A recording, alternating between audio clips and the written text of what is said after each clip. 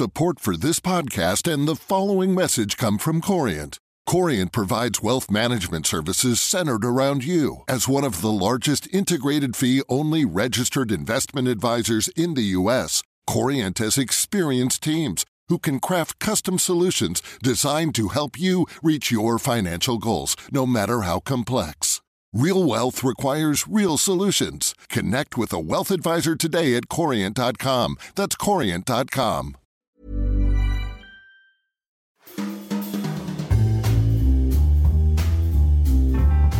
Welcome to Banking Weekly from the Financial Times with me, Matthew Vincent.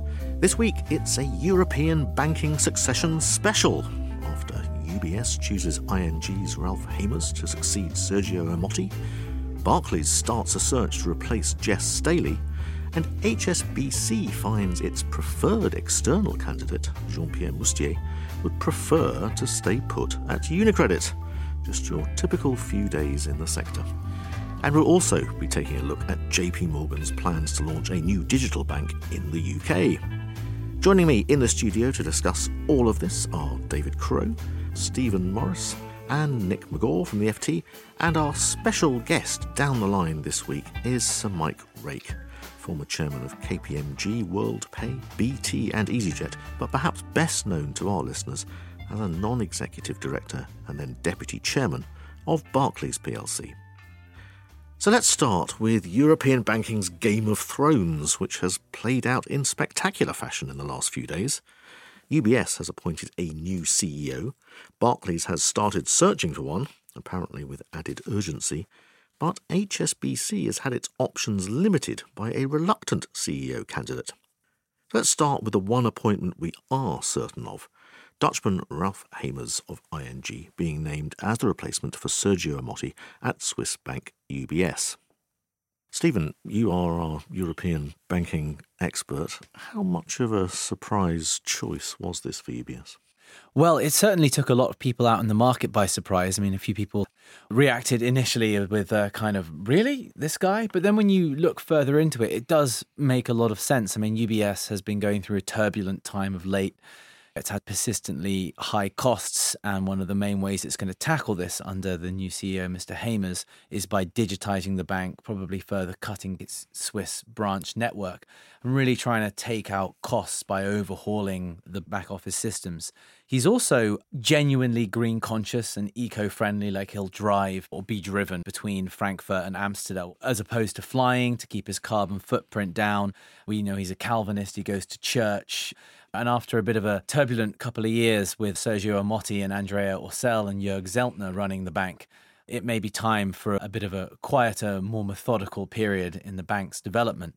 But, you know, we shouldn't take away from Mr. Hamers. He's a highly qualified CEO who's run a big international European bank and has got through that period with some clouds over him due to the 900 million money laundering fine ING received in 2018, which meant he had to fire his CFO, essentially. But aside from that, he's kept his nose fairly clean and seems to be a more logical choice the longer you look at it after the initial shock. David, this now means we've got new CEOs at both UBS and Credit Suisse. What does this changing of the guard mean for those banks, do you think? Well, I think, they're the first of many banks that are about to or have changed CEOs. There's a sort of synchronized changing of the guard taking place at the moment. And if you take Mr. Hamers, we've been told that he was also in the running for the HSBC job, and that interest from HSBC was one of the things that forced UBS to kind of rush his appointment through. And I think that kind of bidding war, if you like, illustrates that there's a paucity of candidates out there and that it's very difficult to go fishing in the US, where bank executives are paid a lot more and have a lot of their compensation locked up in deferred shares. So they cost a lot to buy out. So UBS doing it quite cleanly and doing it quite early is probably going to create problems for those banks that are doing it messily and later. Yes, well, we'll come on to some of the knock-on effects in a moment. But Mike, if I could just bring you in. Looking upon this from the outside, what do you think Mr. Hamers' priorities should be?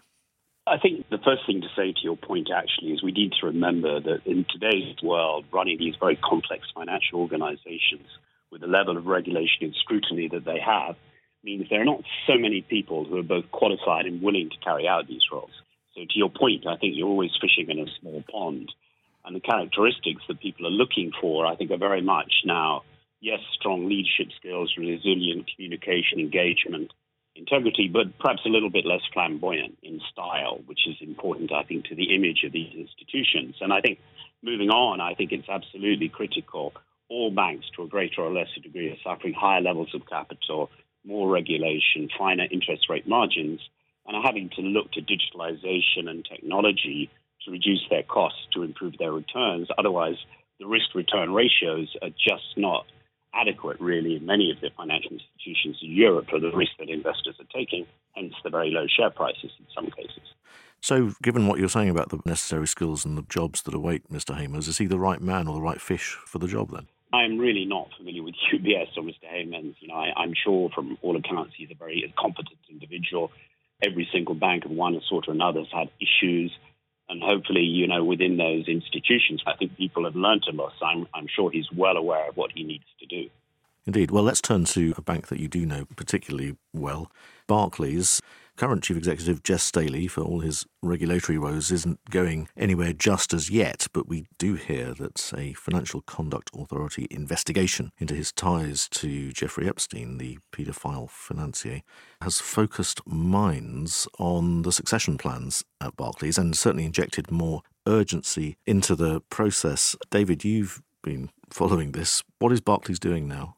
They are getting ready to start the search and to prepare for life after Mr. Staley.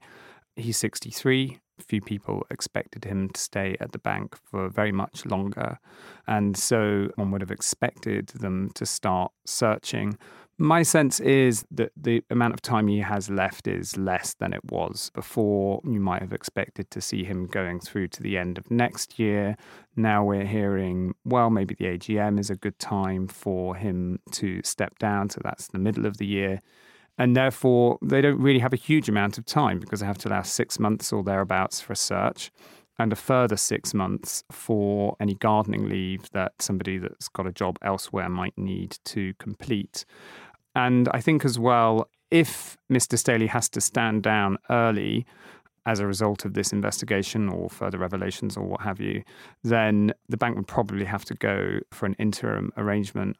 One of the interesting things about Barclays is the kind of lack of bench strength. There is not, we understand, a single internal candidate that they think is ready for the top job. Now, that's a pretty big indictment on the corporate governance of the bank. Certainly. I mean, Stephen, are you hearing who the external contenders might be? Well, there certainly are a few people knocking around who have experience running top banks, with the investment banking section of this being the most vital for Barclays, considering Jes Staley bet the house on being able to maintain a competitive investment bank, which he's done a pretty decent job of whilst fending off the attentions of activist investor Edward Bramson. Christian Meissner has been linked to a lot of top roles at European banks. He's obviously the former head of investment banking at Bank of America Merrill Lynch, Austrian-born, so experienced in Europe, having worked for Goldman and a few other places as well.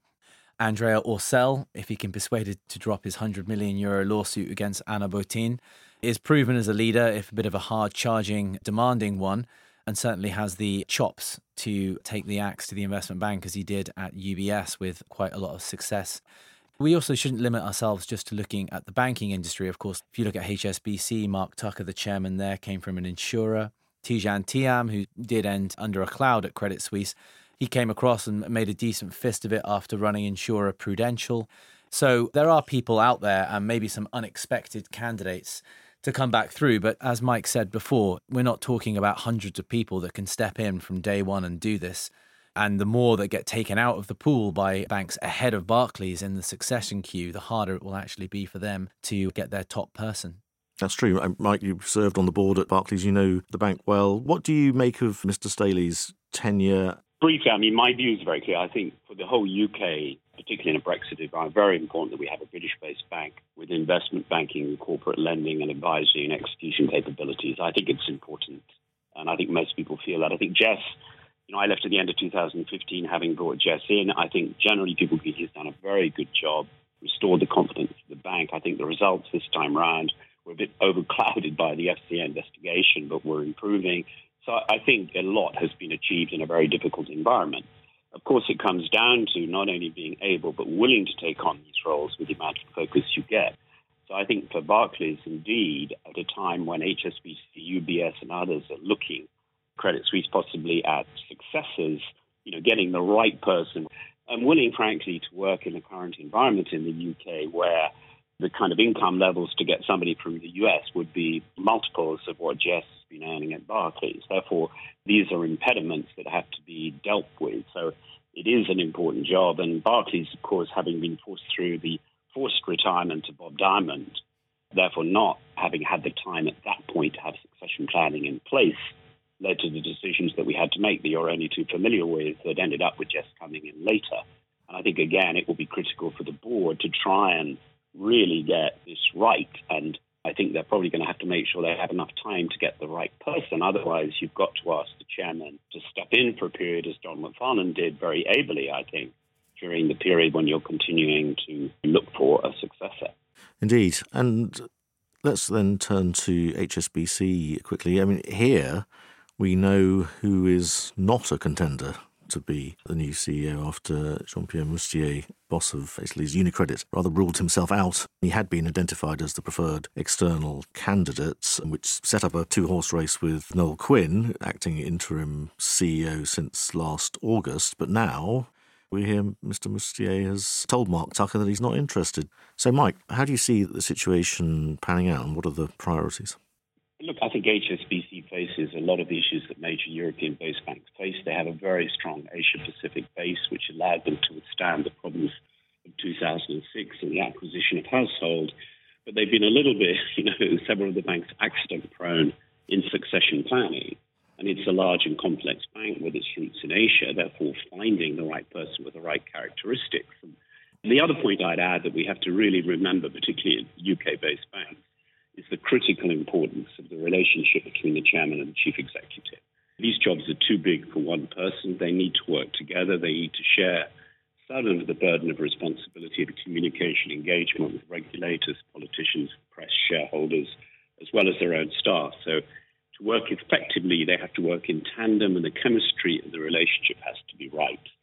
So that's an added complication. And if you have a strong chairman with an executive background, obviously you've got to find the right balance when you bring somebody in. And David, where is the race currently at? Well, I think it's worth just sort of going back and reminding listeners of how we ended up here. Mark Tucker, the chairman, ousted then Chief Executive John Flint back in August, felt that he was not moving quickly enough and aggressively enough to turn the bank around, and appointed Noel Quinn, who was then head of the commercial bank, as an interim CEO and kicked off this process, which he said would take 6 to 12 months. Now we're at 7 months, and where are we? Well, last week we were told that the bank had narrowed this to a two-horse race, Jean-Pierre Mustier on one side and Noel Quinn on the other. Mr. Mustier pulls out, and then we're told, no, it's not a two-horse race. There are some other horses out there, and we're still talking to them. So this is all starting to look like a little bit of a mess for Mr. Tucker, and he's coming under increasing pressure, we hear, from investors to resolve this issue. So I don't think we'll be waiting for much longer, but he certainly hasn't covered himself in glory in this. No, but we might get a winner of the 2, 3, 4, however many horse race it is. Yeah, if you want to call it that. Okay, we'll see what happens. And finally today, JP Morgan. Over the weekend, we learned that it had become the latest big US bank to attempt to enter the crowded British retail market. And my colleague Nick McGaw discovered that it has lined up a former senior city regulator in Clive Adamson to chair its new digital operation, which is due to open later this year. Rival Goldman Sachs has already made inroads into the UK banking sector with its Marcus savings account brand, which came to Britain in 2018. But JP Morgan seems to be aiming for a wider audience by offering lending products as well. So could it shake up the market and win significant share? Nick is here to tell us. This is a big player with deep pockets entering a competitive market. What's it going to do? Well, we should preface everything I say here with a caveat that it's very early days for this project. JPM haven't technically acknowledged that it's actually happening yet, But from what we do know so far, from talking to other people who are a bit closer to it, the bank seems to be taking this pretty seriously. Clive Adamson, as you mentioned, was head of supervision at the Financial Conduct Authority, pretty big name, and he stepped down from the board of Virgin Money late last year to do this job because of the conflict of interest. The fact that there's a conflict of interest suggests they expect to be building a proper retail bank. The most obvious comparison is Goldman Sachs, who, to great fanfare, launched Marcus savings accounts in 2018. But potentially, actually, a more accurate comparison would be people like Santander and ING, who are both, like JP Morgan, big banks that have existing traditional retail banking expertise, but who have been using kind of new digital-only initiatives to expand relatively cheaply in new markets. I mean, in their cases, they've been doing it in places like Germany, but JP are looking at doing it in the UK. What that means for the incumbents, again, it depends on what exactly they do, but Marcus drove up costs of deposits for a lot of smaller banks, especially, who rely on savings accounts to fund their lending. If JPM wants to actually lend, however, that's a bigger concern for big banks as well. There have been lots of new banks try and break into the space in the last couple of years. People like Monzo do overdrafts, start looking at personal loans, but they don't have that much experience in lending. JP Morgan know what they're doing, and this will be something that execs are watching very, very closely. Exactly. When you get a name of this size, it could potentially make quite an impact. I mean, how much do we know about its plans? Take the point, it's very early on, and they've only just lined up Mr. Adamson. What do we know so far? We know they've been working on it for a good couple of months, since at some point last year at least. We know that it's likely to be a digital-only initiative. The suggestion is that it will start at least with savings accounts, similar to Marcus, but also do lending. We don't yet know what sort of lending they'll be doing, and that could make a big difference. I mean, if you start getting JP Morgan offering mortgages in a mortgage market that's already super crowded, that would be a huge deal. And is there a possibility that they will be able to get in on the sort of digital ground floor before some of the incumbent players? Well, it's interesting because other big American banks have tried to break into the UK in the past, and it's not that easy. Citibank has had various UK iterations, none of which have been particularly successful. In a way, the fact that JP Morgan have come to it late might end up helping them, because they'll be coming to a stage where they've now got such good technology that they can come in at a relatively low cost and make it even in a competitive market. Well, it sounds like there is some third mover advantage potentially here. Thank you for that. Nick, that's all for this week. My thanks to Nick McGaw, to Stephen Morris, David Crow, and our special guest, Sir Mike Rake. Remember, you can keep up to date with all of the latest banking stories at www.ft.com/banks. Banking Weekly was produced by Fiona Simon. Until next week, goodbye.